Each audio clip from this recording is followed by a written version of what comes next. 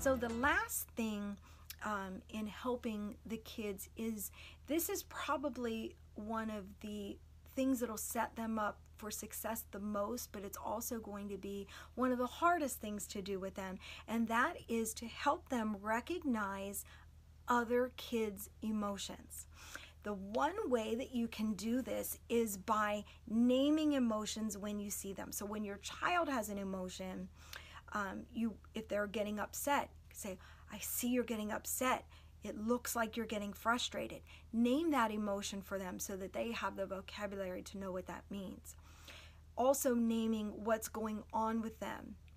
Oh, I see that you're crying. Are you sad? Instead of just saying what's wrong. See, we want to name what's going on and then pair, an emotion with that, or asking them if that's what they're feeling.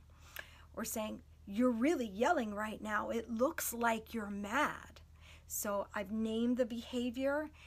I've named the emotion, asking them again, is that correct? You always want to get feedback because maybe it's not.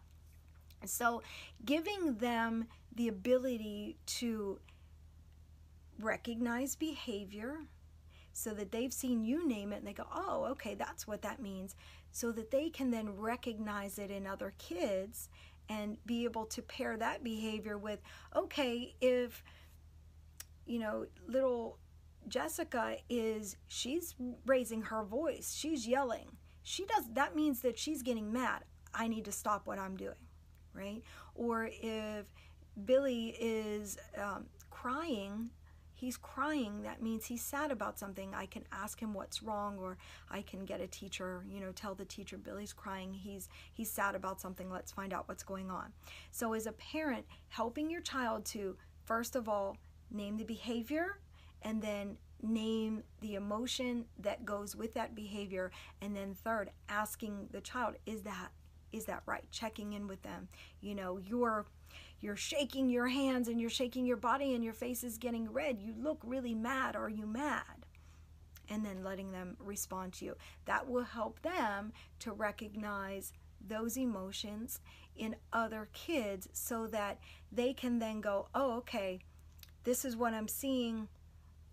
Am I contributing to this? Maybe I need to stop what I'm doing. So you can talk to them about, if you're doing something and you see this, you need to stop, right? If you're doing something and you see that it's making somebody cry, or they're raising their voice, it's making somebody mad, then you need to stop what you're doing and try something else.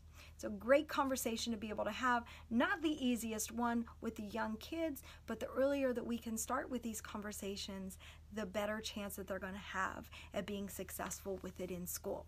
So I want to tell you about my class that I'm holding, and it's pertaining exactly to what I'm talking about here. It's called the Really Ready for School class, and it's a class that's going to work explicitly on these things that I'm talking about in order to get your child ready for school the best they can be. So what I do is I take things that have already been successful in my kinder karate classes, and I'm making them specific to the things that your child needs to be ready for school. One of them is learning how to sit still for short periods of time, taking turns, how to wait in a line. We're going to practice all these things, but in a fun way. So I'm taking the games and the exercises and the drills, the most fun of the most fun, and we're putting them into this class that is specifically geared on the things your child needs to be ready for school. It's going to be a 4-week class, once a week, and we're going to practice these things, and they're all the things that your child will need to have the best school experience that they can have. If you're interested in that class, click on the link below. It'll take you right to the website where you can sign up right online, and hope to see you there. Also, look forward to the next video in my series. There's many more to come on how to help your child be really ready for school. Thanks, and see you soon.